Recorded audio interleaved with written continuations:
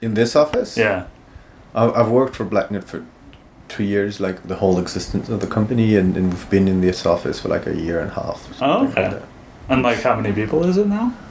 So we're 12 here in Paris and 20 in Rennes. Rennes is another city in Brittany. Oh, okay. So in French Bretagne. Oh, okay. And like, how do you split the...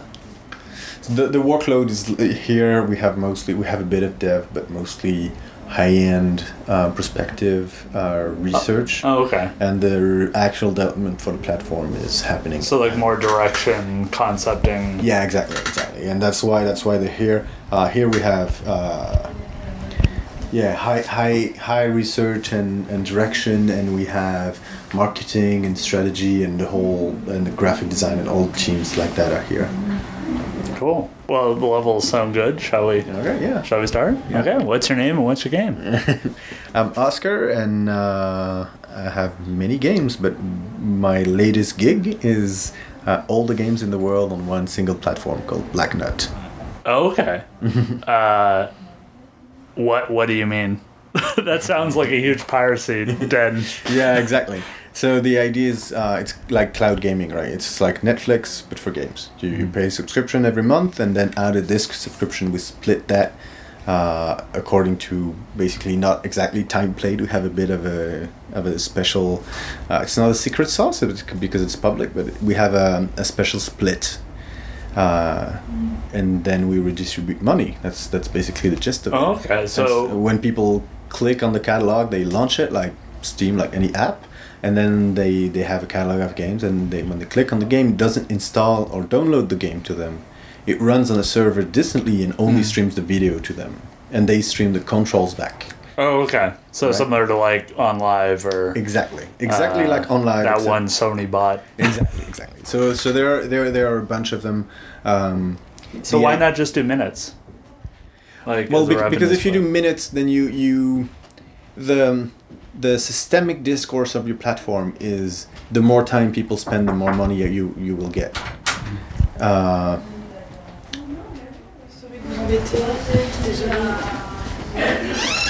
Sorry. No, that's fine. So, yeah. I don't think they would know we were in France until that bit. So, yeah, the gist of it is, what do you reward as a platform? What do you want to see more? Because what you reward is what you want to see more. So if you say people spending more time get more money, then you say, well, I want idle games, I want cookie clickers, I want MMOs, you know. Yeah, like I even wonder if Netflix. Netflix just wants you on there, so I'm kind of wondering sometimes. Like, yeah, exactly, and that's why Spotify is moving like super big time into podcasts. Is because like, oh, that's like 1 hour of you staying on there, so yay us, right? And also you got like the big podcasts. Like I'm a big fan of the Joe Budden podcast, which is one of which it seemed for me was the kind of the first Spotify big podcast that I listened to. And it's made me, because they have some exclusive content on Spotify, it's made me move just that podcast to Spotify. Yeah. So I'm going to listen to it there, even though it's going to still come out. But just, it's kind of I want to listen to it where it's like intended to be. But they're getting millions of listens every week. Yeah, of course. Which is not no streams. So it's kind of like exactly. They could be making probably better money if they're getting paid a music ad rate than the ads they're getting. Yeah. No, but it's also that for a lot of platforms, like that's their strategy, getting like super exclusive content that will drive people to them, right? Mm-hmm. But then so that's their drive. Their drive is you spend more time. So if we did only that, then in games that are so different in length, like music. Yeah, of course, like some experimental music lasts for like 99 hours, but most of the music... But even then, I think music is in the predicament it's in because it's not like video games kind of adopted a fire sale approach, which maybe is it all long-term good, long-term bad, it's hard to say, but everybody I know has bought a game they have not played. Yeah. Nobody I know has bought any music they have not listened to. And I think it's kind of silly that all the consistency in prices album lengths, how many people work on it, like is this Yeah. a big thing, is it an indie thing, like the value proposition's kind of taken away from music. Yeah. So it's kind of been a weird, It's been weird moving into streaming. Absolutely. Because music, like especially I listen to hip hop and rap, Yeah. and they are engineering albums now Absolutely, yeah. to just get repeat streams, or they're splitting songs into 2 songs. Yeah. So they get 2 individual streams. It's a weird. Yeah, it's a weird space, and it's transforming the media. Yeah. Of course, right? Like that's what you're saying. Like, so people get that that's the new model, and so you have to shift away from. And if the algorithm changes again, then the music will change again. Like people who do the music will change again, and that's the same thing for us. Like for games, we were, when we designed the revenue model, we were very careful to try to. I was very careful because I designed it. I was very careful to be very to be very mindful of where is that taking us. Like what am I incentivizing people to do? Mm-hmm. And so what we do is, instead of pulling everything together and then splitting, which would say basically cookie clicker gets all the money. Yeah. What we do is we split per user. So for this week or for this month, if you only played one game, then all the money from your subscription goes to that game. And it does not go together in the pot with everything, meaning that you giving us $15 this month, then even if you only played one game and that's the people you love who made that game, and you would like your money to go to them, well then it's still going to go to Justin Bieber and to Rihanna, because they are the big ones, right? On Spotify, that's how it works. Yeah. And so our model is split per user, meaning if you only play indie games, then your money goes to only indie games. Interesting. So let's say there's a game I'm playing daily for like 5 minutes. Yeah. And then a game I'm playing for like an hour every day. Yeah. Is that just like going to be or does the time come in after? Yeah, exactly. Oh, okay. Exactly. It comes into, like, once you split per user, then you go in and you go, then we split per percentage of the time you spent on the service, which I think makes sense, because when you play like a huge 100-hour, like you play Skyrim, then you would say, yeah, I've played a bunch of other little games that I've tried, but like big money goes to Skyrim because that's where my enjoyment has been. Mm-hmm. But if you were to say, my groove is like itch.io, super small games that last like half an hour, and then I've played 2 or 3 of them this month, and that's enough for me, then I wouldn't want to say, like this short time doesn't mean a thing, because you might have been as, touched or moved as people who played 100 hours of Skyrim. Have you explored users? Because one thing I always find really weird about Humble is when you buy the bundle, the like choosing developers, charity, and what their publisher fee is. Yeah. Which I think is a cool idea, and I just wonder who doesn't. Like, if they do go open that menu, if they don't go, like, all charity or all developers or, like, how much do they give to the publisher? Because it always seems... They have in those stats probably an insight into the human soul that nobody else has. Like, most people probably don't open it. They go, like, I want to get all the games. I'll pay that amount. And then, exactly. But I think of the people that open it, I think my instinct would be most people will push it all the way to charity and give like a bit to the tip, like to the Humble tip for a Humble bundle.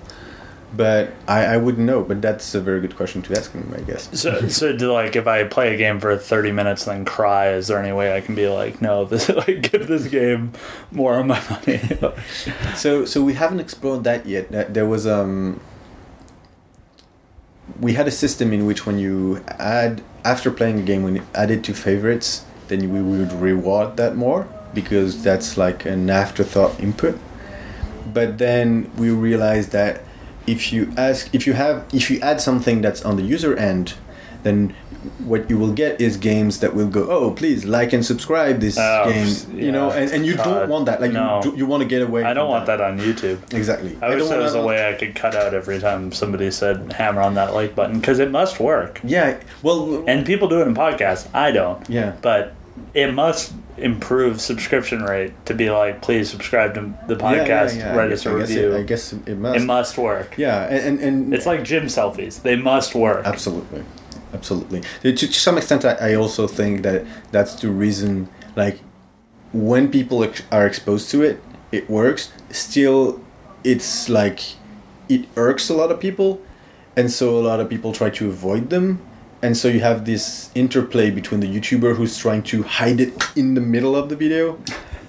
Because if they put it at the end, they know that people will just click away and never watch the end when they ask it. So they have to force you... The stalling drives me nuts. Exactly. So they have to kind of force you to be exposed to it. Otherwise, you wouldn't get the message and you wouldn't think of clicking the like button and so on. But I have, like...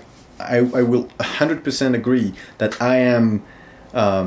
guilty of that. Like, if I'm not reminded to like the video, I never like anything. And then when people say, oh, if you would enjoy that small content and I don't have a lot of views, please like the video so it gets more visibility, I'm more prone to doing it than otherwise. I never like the video. I don't give a fuck about blue thumbs or red thumbs. I like that. Well, also the other weird thing was initially, I don't know if it's still the case, but dislikes were as valuable as likes. Yeah. So encourage people to make content that was like controversial or would like piss people off, and a lot of engagement, be it negative or positive. Like bad buzz is still buzz. Is the so what? So no user input, because if you add user input, then you add the necessity for games to do better by asking or by nagging people to like engage with the game, like add to favorites, give a like to the game or something like that. So on our platforms, we removed all that. Interesting. So there's no reviews. No reviews at all. Interesting. That is a good point. Maybe Steam developers should put, please review our game on Steam and give it a thumbs up. People have it already. And you know that in iOS and Android, people do it all the time. Oh, God. There's nothing that I want to do less than when somebody says, hey, how much are you liking this? And I hit a star, and then it's like, oh, okay, well, then go out of the app. Yeah. Like, I'm using it. I like it. Yeah. On iOS now, every other game that I played has like, oh, did you like the game? Like, please rate it.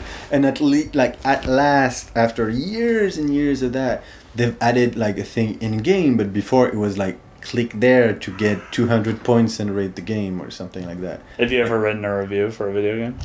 Oh yeah, I do it all the time. My job is a curator, right? I curate games, so I played upwards of 100 games every week. Mm-hmm. I know a lot of people in games, so I write a lot of reviews because I know that they're helpful. I share a lot of games I own over like on the storefront. Yeah, on storefronts. Oh, interesting. So if somebody found your like Steam profile, they could go read all your reviews.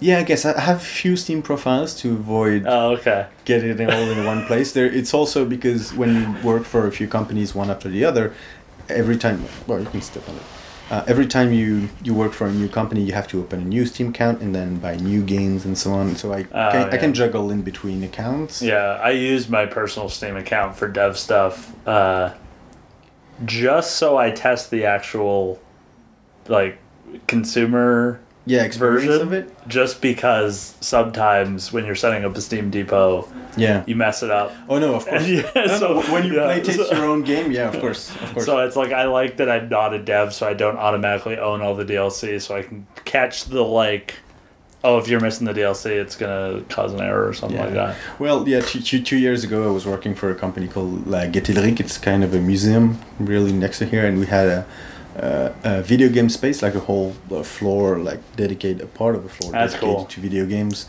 with a lot of workshops for older people, for kids to learn to analyze and think about video games and so on. So for them, I bought like a huge bunch of games, right? Like every single game that you could think of that era, like Limbo and then Journey and etc. So you buy all the games on their account, of course, and when you leave, well, they get the accounts and they keep all the games because that's a company, and then you go to another company, then you reopen them.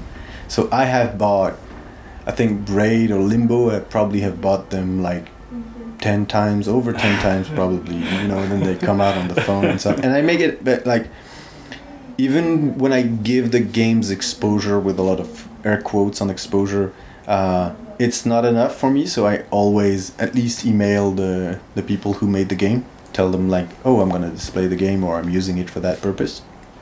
And also I make it a point to buy every game at full price. Oh. And so there is no time where I avoid Steam more than during the sales, because I know that I already have over 1,000 games on Steam, so I'm not gonna go.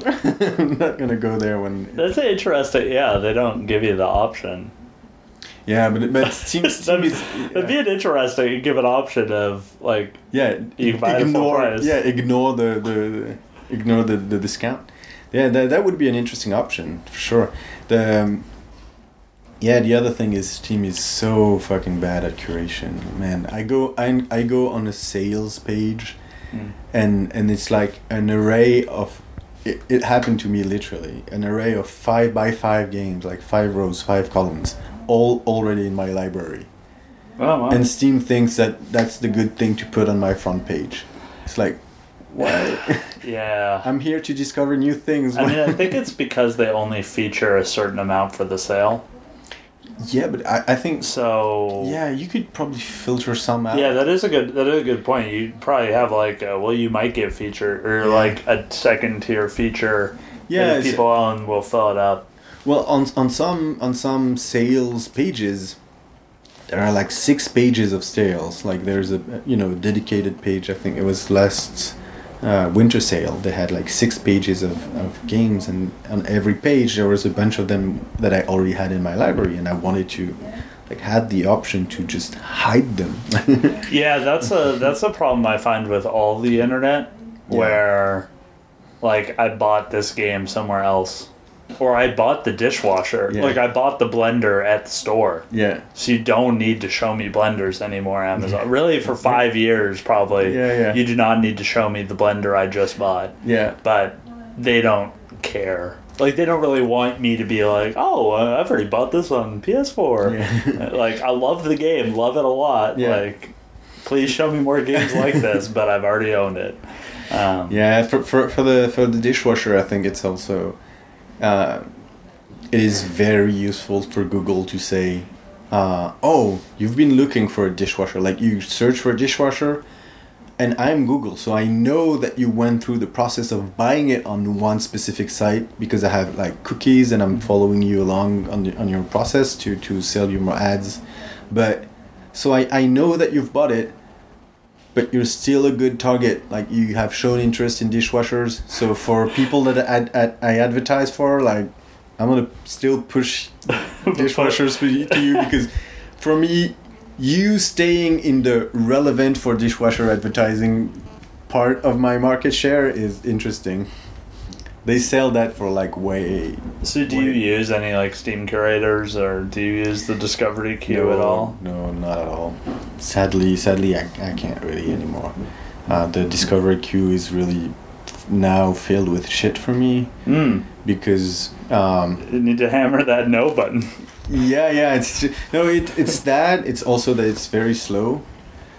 Steam is super slow, so when you have to scroll through, like, my morning routine on Friday is discovery.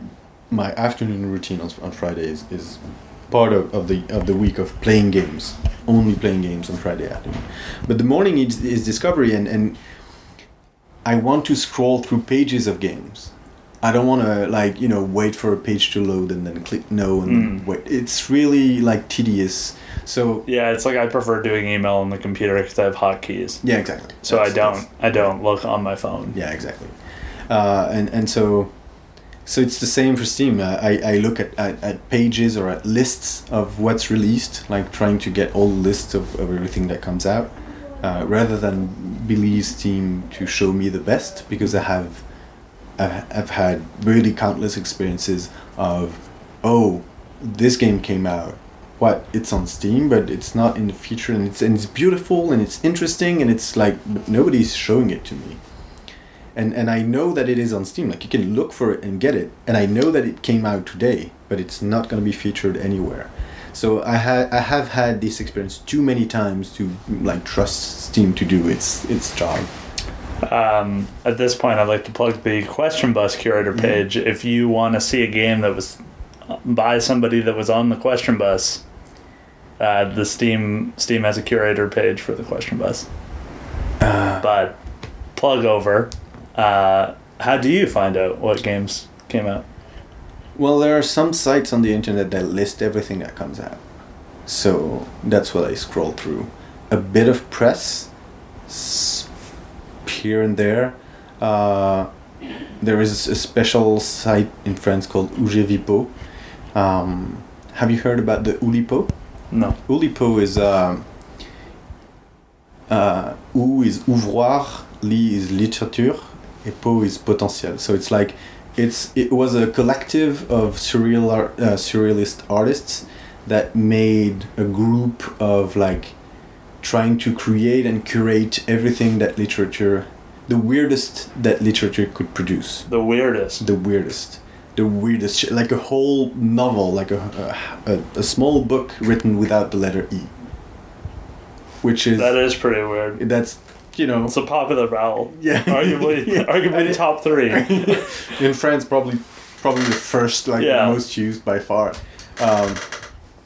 So yeah, and so one guy said, "Oh, I like that spirit. I'm gonna do that for games." And so he curates games on his site, and it's wonderful. It's called Ougevipo, Ougevipo, and it is. Are accents on URLs? No. They turn into like percent something. Oh, okay. Turn into shit. Yeah. So no accents on URL. Right. So that's one of the many super small and very specialized sites that I follow. And what platforms are they kind of mostly? Oh, the games that I curate, it depends. It depends. Like for instance, when I'm a judge in an international competition, you'd say if I'm a judge for Indicade, they have direct download links. So I have to play 100 games over the course of a week. And then they all have direct downloads. Some rare numbers have Steam keys already, but that's not really current. Because man, that Steam pipeline's good. Yeah. Like especially as a programmer. Yeah. Nobody's got a better. Nope. Nobody's got a better pipeline. Yeah. Yeah. They can. I mean, they make billions. Yeah, I think other people could too. It's just like we. It's also like as there's more and more storefronts, it then becomes like... It becomes really important. Yeah. Yeah. That's one of the reasons why, if you want to get your game on Blacknut, one of the things that we set out to do in the beginning was to take everything in hand. So you send us a build, and we do everything. We do building the page, we do integration, we do APKs, we do everything that's needed for the integration is done by the team on our side. And what about patches? Well, patches you send them to us, and then we apply them. So that's the same. You don't have access to your build afterwards. Like you could, I mean, if you wanted to remove it or something, or say like that's possible, but we handle all the things, including like writing about the games and selecting the screenshots and taking screenshots when needed and so on. Oh, so handling the marketing. Yeah, exactly. Oh, okay. That's a nice thing. Oh, to be fairly transparent, getting on a new platform is always a fucking hassle. So for everyone's sake, I think when you're a small company, you better be prepared to do the effort to help people get along with your idea. And how are you going to curate it? Like it's already curated. The platform is live and it exists, and there are people playing on it. But like what? Like what's the curation? Like what's the curation process? modo? Yeah, like do people send you their games and you kind of? That happens a lot. I play upwards of 10 games that are sent to us every week. Not everybody gets in, but there's a fair number of people coming in. My idea is I have to write a newsletter every week about games, and so I have to keep the number of games that come out every week short enough that I can write about them. So you write about every game that comes out that week? Absolutely. Oh. Absolutely. And that's sent to your email box? What? That's like sent to your email. So every week you get an email to tell you like, oh, these are all the games that got on Blacknet this week, right? So that's between 2-3 this summer because it was like really empty space, to 6 or 7, but not really more. So that's going to be a hard line for us. It's not going to be like a plethora of hundreds of thousands of games. Yeah, it's going to be like super limited in number. Because I also imagine, and correct me if I'm wrong, that doing that extra work of doing the newsletter and kind of showing what games are coming out, probably people will check them out and kind of boost their first week sales or first month. I don't know if you pay monthly or quarterly or whatever. Then they're like, oh, I don't know, this streaming, I don't know. Let's try it. Let's play a game. Yeah. Oh wow, like we actually got a lot of attachment, and a lot of people played it. Like, is that part of it? Like to kind of as a like client building relation? Absolutely. Yeah. The idea is that since we don't sell games, we only host them, and then we want people to play them. We only take games that we believe in, and then when we push them to people, when we send a newsletter and so on, it's always like, this game, we fell in love with it. Like, I deeply cared about it. And then this game was really fun. And then this game was interesting because of that. Mm-hmm. But I don't have to be like emphasis on everything where like nothing is legible anymore. Like, we tell people why we loved every single game and why they're on the platform. Mm-hmm. That's our motto. But the model doesn't have to be, oh, look, like on every Steam page, like, this is the best game ever. Yeah. We don't have to do that. Look at how many awards it won. Yeah, exactly. I don't care about awards. Like, being on the platform means that we care about that game enough to put it in front of our audience. So that's not award enough, because that's not an award. That's like, for us, it's an honor to have the game and to share it. But we don't need to boast about everything. And I also think it's kind of like, I think it's lesser known how much influence a curator or press or somebody talking about your game can help you then market it better. Because you heard what somebody said, and you're like, oh, well, that's the pitch. Yeah. That's the pitch for the next convention. Yeah. Or that, I'm going to put that as a quote here and stuff like that. What's the curation team? So it's 5 people. I'm the lead on that. I'm the grand curator. Is what that's your official title? That's my official title on my business card. Grand curator. Absolutely. I don't think I have it. Yeah, I have it. Was that like easy? Like everybody got to pick their title, or? No. I'm one of the directors of the company. I'm not the owner, but I'm one of the curators. Yeah. Grand curator. Here you go. Are the colors deliberate? Yeah. What do the colors represent? We got a green, a red, a calm navy blue, maybe purple?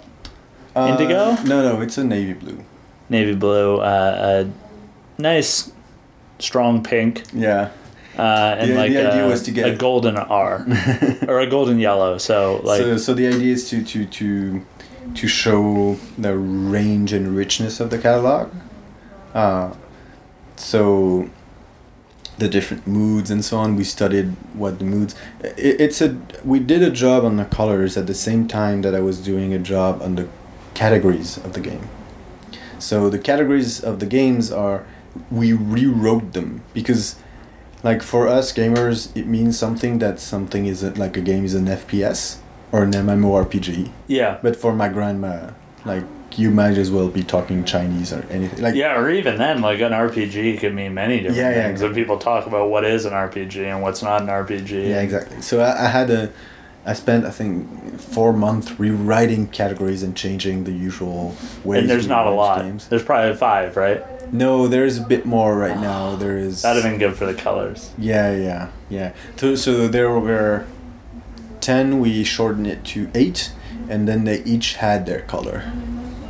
Oh, okay. Right. So why only 5 on the business card?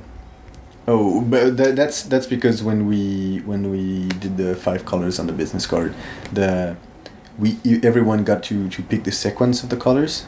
Oh. And you picked the best one apparently, because it's the same. It's the same as the advertising. Yeah. So because one like the goal of Black Nut, there are many curations and there are many ways to do curation. The goal of Black Nut is to bring games to everyone else that does not yet play games.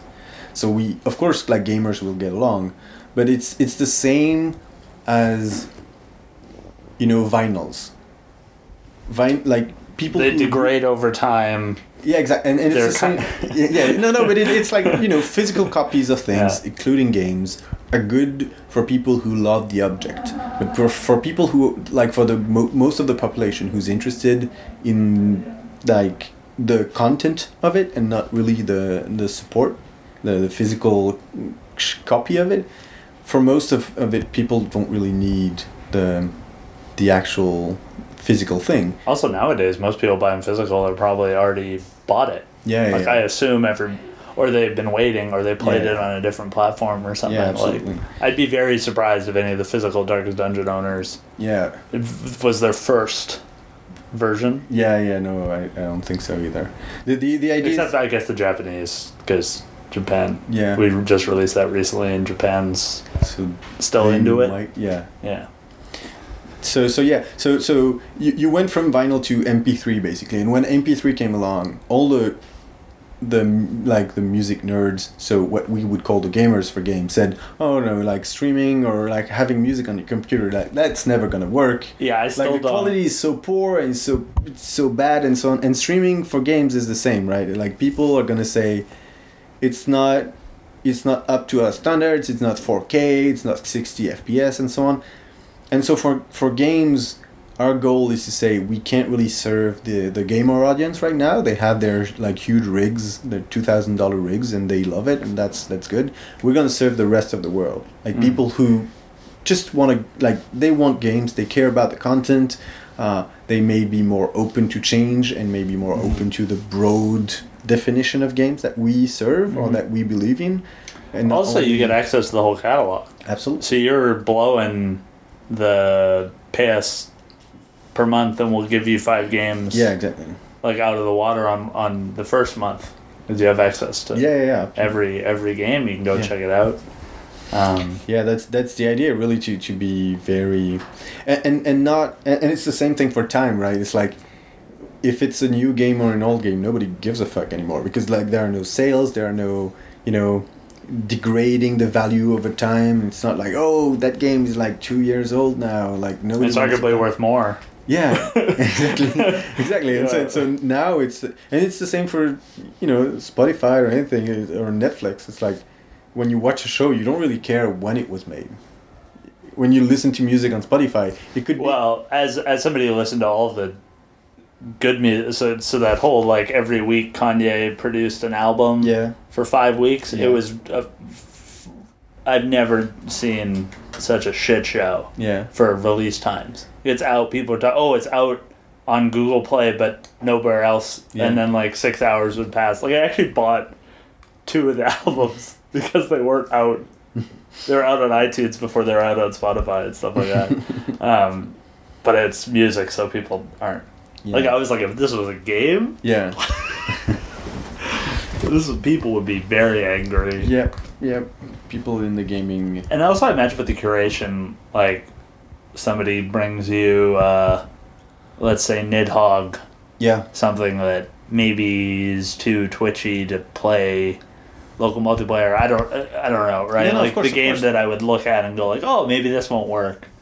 And you're only going to release like 10 games a week or 7, exactly. So and the idea is that we also have like a part of the catalog which is called the Black Nut Lab, who has all the weird games. So Messhoff, who did Nidhogg, has done Nidhogg. That's pretty mainstream by our standard, right?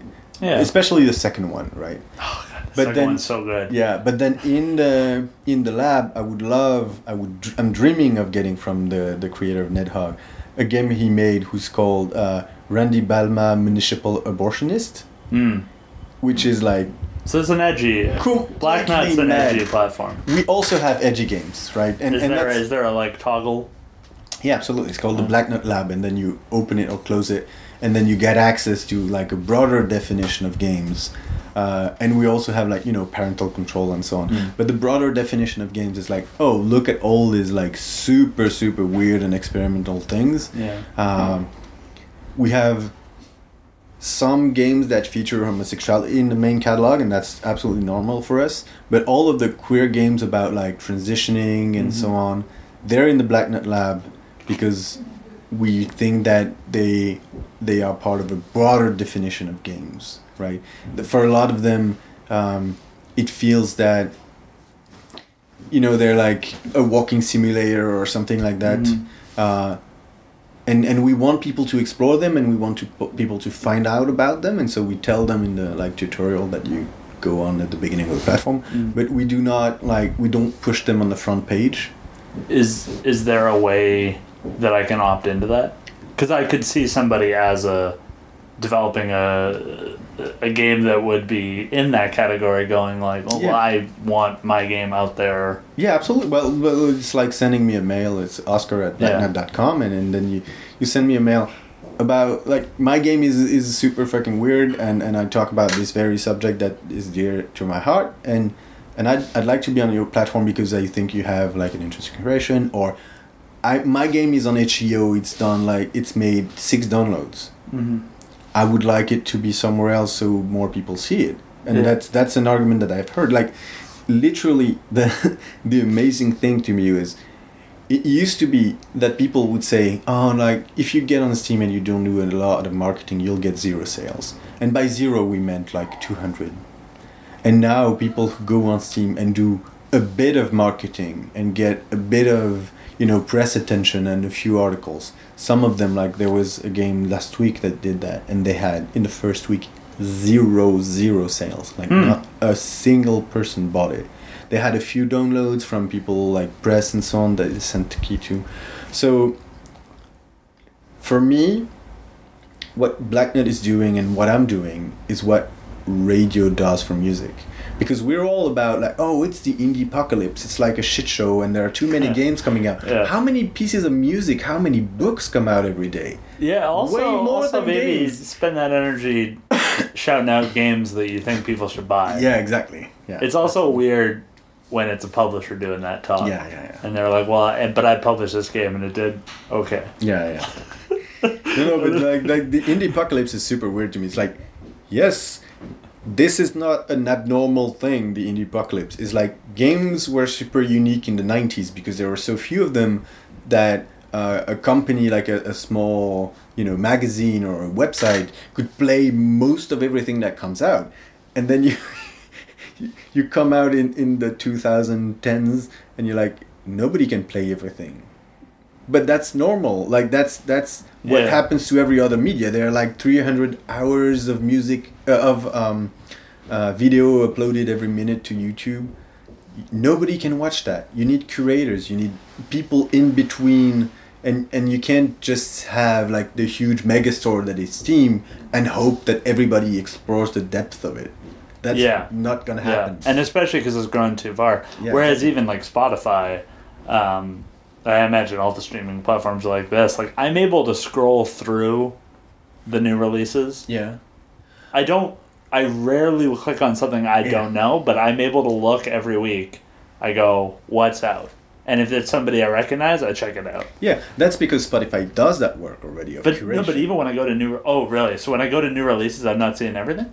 Oh, no. You're seeing everything that Spotify has added. Yeah. But you're not seeing everything every music that come out in the whole world. Yeah. And like you're not seeing like that Pakistani rapper that had an album coming out because you don't see any Pakistani music. You don't see most of the African music that comes out every day. You don't see, the curation has already been done for you. And that's what Steam is refusing to do. That's probably my analysis. It's probably going to be the end of them because it's going to be like so much things on there that only the big AAAs will come out. Yeah. And also, I think they do really believe that the users can do it. Yeah, which I think it's like it's a bit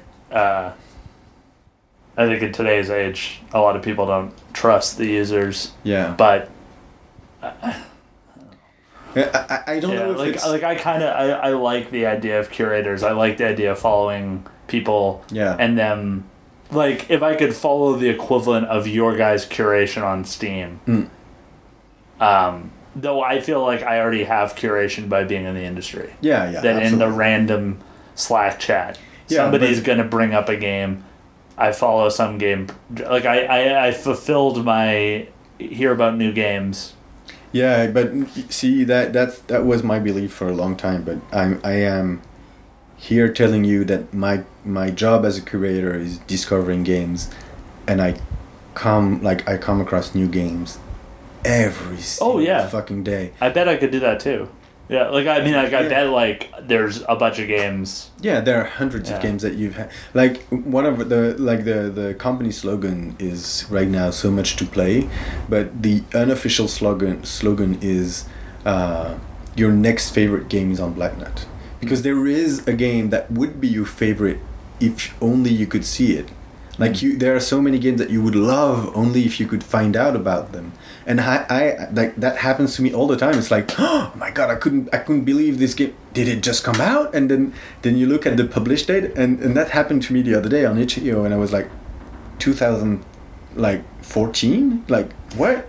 This game has been out for years and nobody has seen it, and I. And so did you then reach out to them? Yeah, absolutely.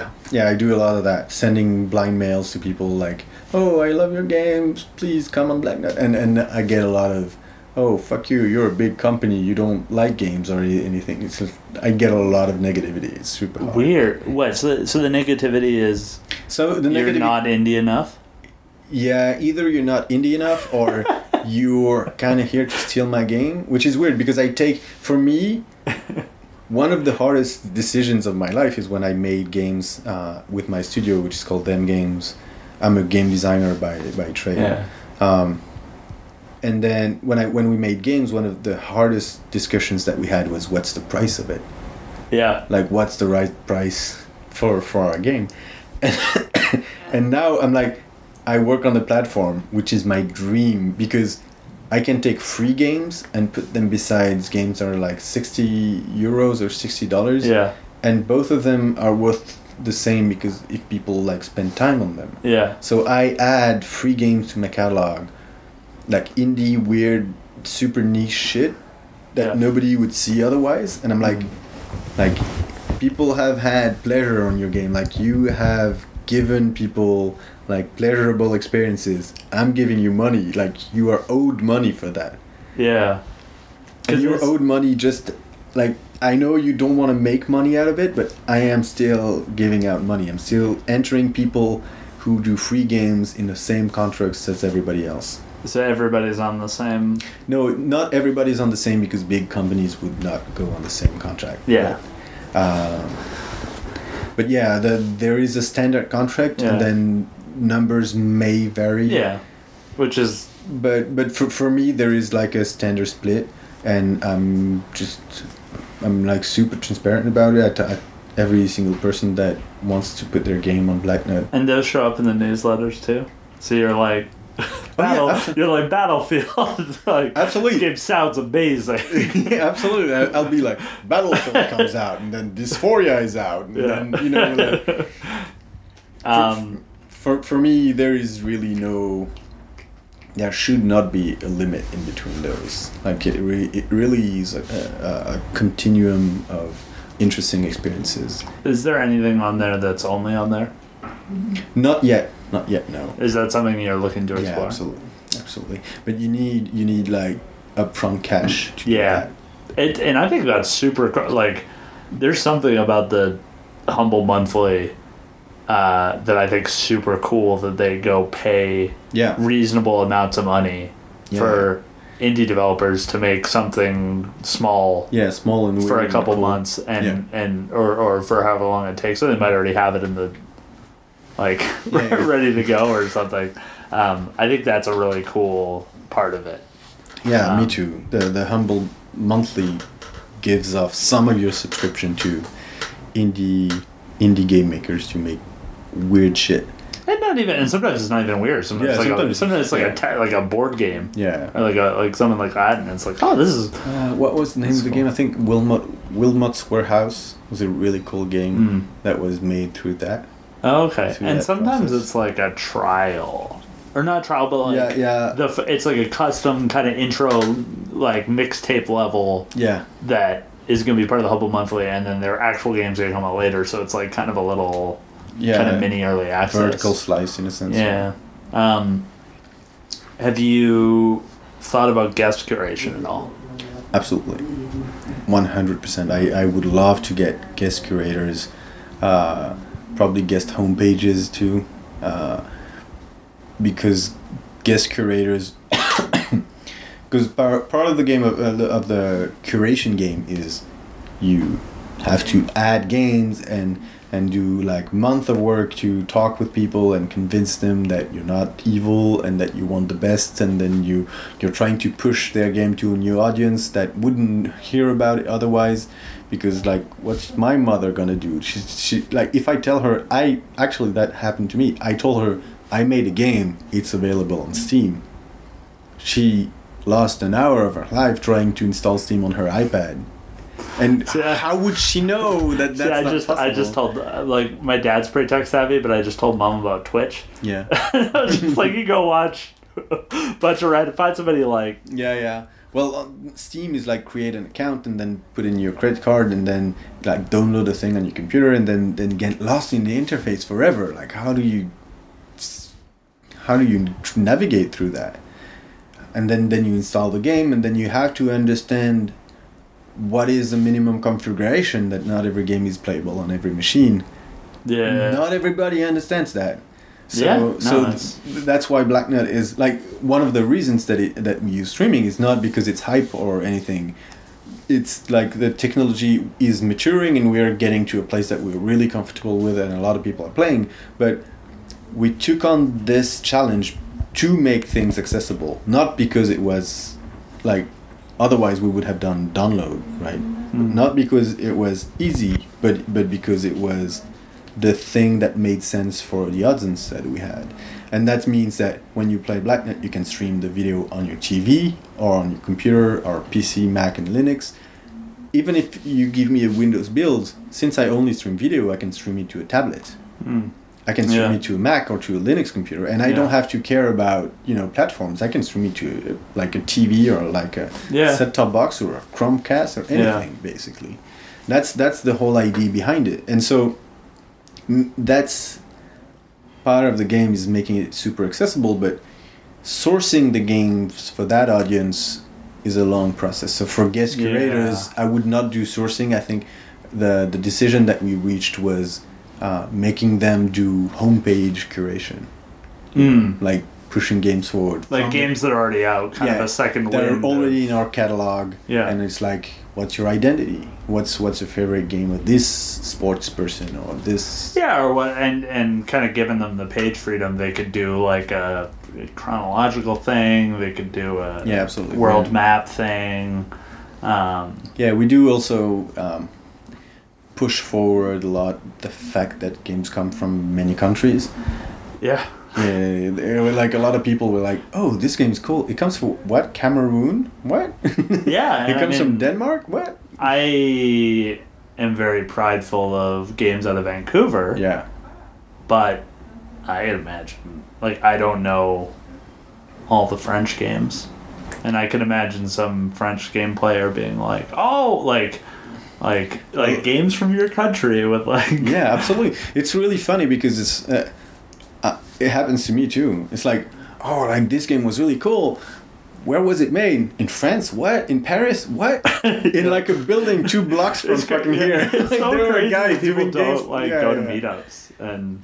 Like, no, but I go to a lot of meetups. But some people don't. They miss the... So it's like no, but their game comes out after 3 years of working on it, and then I'm like, where are they based? And like I go to their site and I can't find it. I'm like, they have a French sounding name, so I send them a mail, and it's like, we live like in that area. Like, what? There's also a lot of people I know are like moving and then almost done. And it's like always weird, like.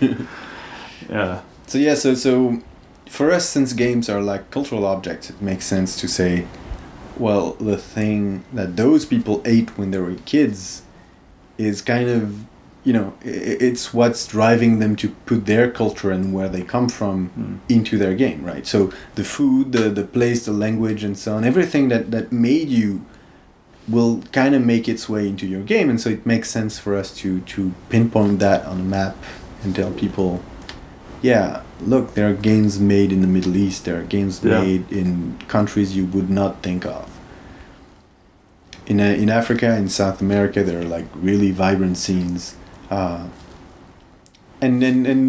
we believe that, like, for us, it's not like, oh, this game is special because it comes from Africa. It's like, oh, this game is special, but also, did you know that it was made in a country that you would not think of? And I also imagine there's probably a bit of the games on the platform. They'll probably shout you out, like kind of like across. Like you'd want to spread out your kind of user base worldwide, and that's a way of doing it. Yeah, that too. That's true too. But it's also like a tool for us to know more about like what countries make a lot of games and so on. And what countries should we source in, because they have a lot of game makers. What countries should we source in? Should we source in because either they don't have a lot of game makers, or we've been sloppy and we have not done a good job of finding them out. Mm-hmm. Like that happened for us for the whole north of Africa, like Morocco and Algeria, and I was like, we don't have any game that comes from there. Like, there must be people doing games there, and they have a tech scene and so on. So they must be doing games, and we don't find them because we don't use Arabic language, and so when you type in Google, you can't find these games, right? So like that process is also a hard thing to it's hard thread to walk, because like you want to make them also accessible for your existing audience. So if they're always all in Arabic and not translated, you're like, well, I'm going to pay for translation to make them more accessible, but that's a cost for me, right? Yeah, so it's kind of sort of those costs kind of like kind of a loan like thing where it gets paid off in your fees, or? For now, not really. For now, we have had some kind of things like that, like it's taken out of your revenue and then it'll get reimbursed.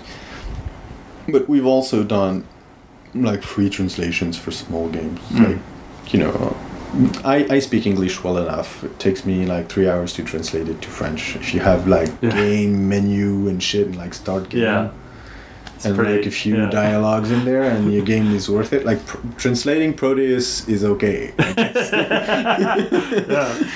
Definitely. Because localization. Yeah, it can be a nightmare if you're text heavy. That's one of the things that happened with a game that's gorgeous game called Atanta 1942. It sounds very French. It's not French, actually. Okay. It's done in the Czech Republic, if memory serves. Oh, okay. And so, it's in the Second World War and so on. And the game contains more text than I think the first tome, like the first book of the Lord of the Rings. So it's like translating it is not going to be an easy task. Yeah. So it's not the thing that I'm going to do it in my free time. And you want to have every game in English at least, or? Not really. I want to be super transparent about the games that are or are not in some languages, because I want people to be informed. Yeah. But I also don't want it to be a barrier for a lot of people that are in France that don't speak a lot of English. I want to have, and we don't have that yet, but it's in the works. It's trying to have some kind of an accessibility meter for like how much of a barrier language is. Or just in general. Yeah, exactly. Like it's only in Chinese, but you only click. Yeah, like you only need to click like new game. So or even a guide. Like I know there's some people that played through like Japanese games, and they would like get the guide to like okay, how do I navigate this menu? Okay, cool, let's go fight some more people. Yeah, that's one of the things that I would like to do, but that's a whole other chapter of the adventure. So if I have a game I want to get on Blacknut, what do I do? You send me a mail, oscar@blacknut.com, OSCAR, and you tell me like, oh, this game is cool, and here is how to play it. Because that's an important point. I do not put any game on Blacknut that I have not played. What do you think's a good subject? Anything. There are no games. You're reading all your emails. Yeah. There are no mail propositions for games that get past me. If you want to put in games in between brackets, that's okay. But really, I play every game. I tend to, for my standard, spend a bit too much time giving feedback. Let too much time spend in between. I get the mail, I get to play the game, and then I give feedback afterwards. So don't expect to be on the platform next week. Oh, that happens. My friend, that happened after Gamescom in Cologne. There are 3 games that got on the platform 2 days or 3 days after Gamescom. It was hilarious. It was really the guys were oh, so it's gonna be a long process and so on. And no, I send you the contract and then you sign it, and then I send it to integration team, and then we write the blurb about your game and select the screenshot. If you already have a press kit, then we only have to translate in French, and that's done. And the guys were yeah, okay, and they were expecting 2 months. Yeah. It's gonna be super short, meaning 2 months, and it's gonna be super short, meaning 3 days. Yeah. Well, you gotta write that newsletter. Yeah, absolutely. I have to write that newsletter. So do you have a queue of games? Yeah, I do. Oh, okay. I have a... No, coming out, in the newsletter. You're only going to release 7 a week. Yeah. So I don't really have that for now because I have been super peculiar about the games that we pick. I have a few games that we are having a bit of a harder time integrating on the platform. Technically, meaning there are resolutions lacking in the menus or things like that, or key configurations that are a bit harder for us to set up. Some games that we don't really know why don't really launch really well, or that lag on our server for some reason. So we have a bunch of these. I think 20 or so hard to integrate games. Sometimes it's because people send me the build, but it's not working, so I send them a mail, and then we wait 6 months for a response. That happens. But most of the games that we get, we have over 200 games that are just running smoothly. I told you, there are 3 games that took 3 days to integrate. Yeah. So it's for most people, it's really painless. And then we have a few games that are coming in the next few months. Some because they are in legal, it's the contract is getting signed and it's getting lost in a big publisher's thing offices. Some of them we're waiting for feedback on the indie dev part, which is it really depends. But no, for now I don't have a really big wait queue, and that's fine by me. And what's a game that's coming out that everybody's heard of? No, just any game, and what would be your blurb, or what would be your kind of short why this game's cool? The game that are coming out, or just came out? Yeah, no, it's coming out in the future. On the platform, on Blacknut, or any game? No, on Blacknut. On Blacknut. Yeah, trying to get an early exclusive of the mailing list. Of course, if it doesn't come out, that's fine. No, the release date moved the next day.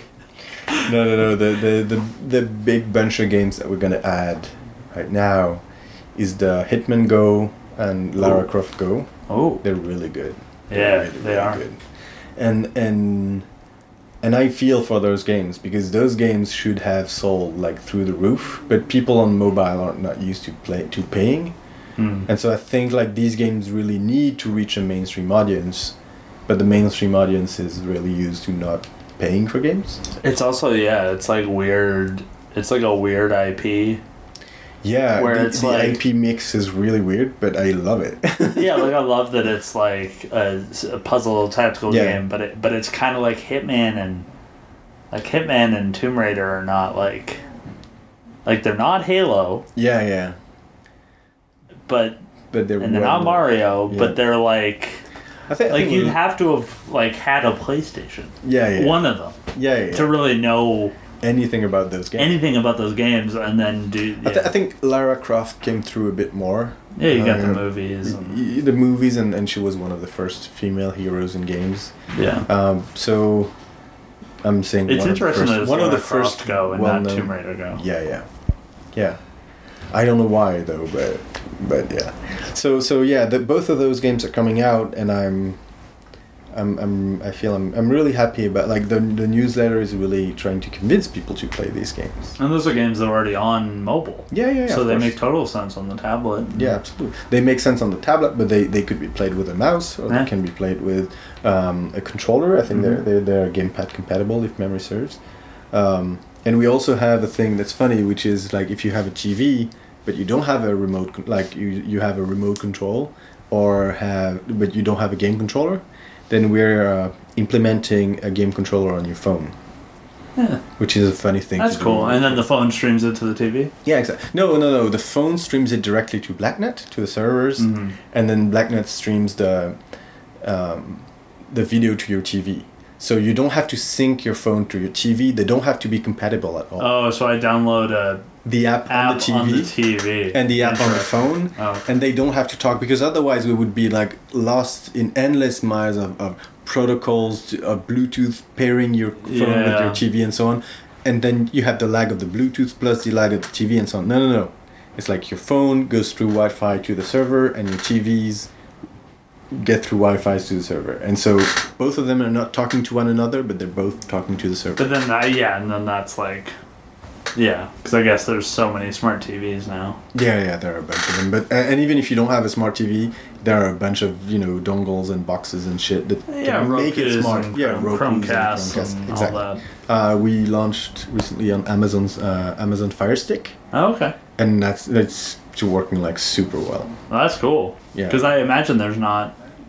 I don't know how. There are not many games on there. Yeah. They've brought in a few games. Or even just apps. There's some, but there's got to be less. Netflix and Hulu and all and that, Hulu and so on, and Spotify. But I guess, they don't. Yeah, they don't have a lot of games, because porting to their platform, which is very limited locally, is hard. So I don't know if it's, like, that hard, but I guess that, like, that's a new OS, and then you have to play test it. For us, it's like, yes, come on BlackNet, and then we put your game on Amazon Fire TV via streaming. That's way easier. Yeah. So for us, it's like trying to breach that also. It's like there are so many platforms right now. If we can stream to all of them, it makes sense. It also makes sense in a thing that makes sense to us is ecologically. It also makes sense. Like less waste? Yeah. NVIDIA put out last year, I think. No, not last year. No, 2016. So, 2 years ago. A study on their graphics card, which was 92% of the carbon footprint of a graphics card is production and movement. Like moving it physically to you. Yeah. And then during its whole lifetime, something like 5 or 6% is going to be like electricity use. So if you actually mutualize, like you pull together the resources on the server, then we don't each have an NVIDIA sitting at home that's useless, right? Because that's a huge carbon footprint, but nobody's using it. When I'm at the office, mine at home, I think my idea is that it should be used by someone else because it's so cheap to use with the electricity is not expensive. The sad thing is that people are using it to mine bitcoins for themselves. Exactly. So it's just a few people. I think most of them are like really sleeping tight, but And so so you also have energy consumption in data centers, so it's more efficient. The cooling and so on, and the reuse of the energy and so on is like really efficient in data centers, way more than in personal computers. So it makes sense ecologically because producing a PS4 it has a huge carbon footprint. Producing it, like getting the resources and then shipping them to China, then shipping it back to the US and shipping it back to France or to wherever. Like that's like all that movement of components is really expensive for a thing that everybody has at home. And nobody, I think, to my knowledge, nobody I know is using his PS3 or Xbox One to mine bitcoins. No. It's mostly plastic sitting at your house. Yeah. That somebody could be playing on, actually. Yeah. Yeah. Right. Cool. Well, thanks for being on the question bus. My pleasure. Is there anything else you want to plug? Not really, no. You just go to black.nut or blacknut.com. .com. Yeah. And trials. Yeah, trials. There's like a week trial. You can play any game. You can try it. It's for now. It's mostly in France, the UK, and Germany. Okay. It's going to be in the US by the end of the year. Yeah. And the US and Canada, of course. Yeah. North America. Yeah, exactly. If the US is not destroyed by then. Yeah. Is the I think.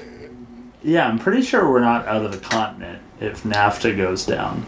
Like, it's not like I had a really funny experience flying here where there was this UK guy who wanted to cut the line of security because we had to go through security after landing in Frankfurt, which I don't understand, but I was like transferring and had to go through security. And so everybody is like rushing.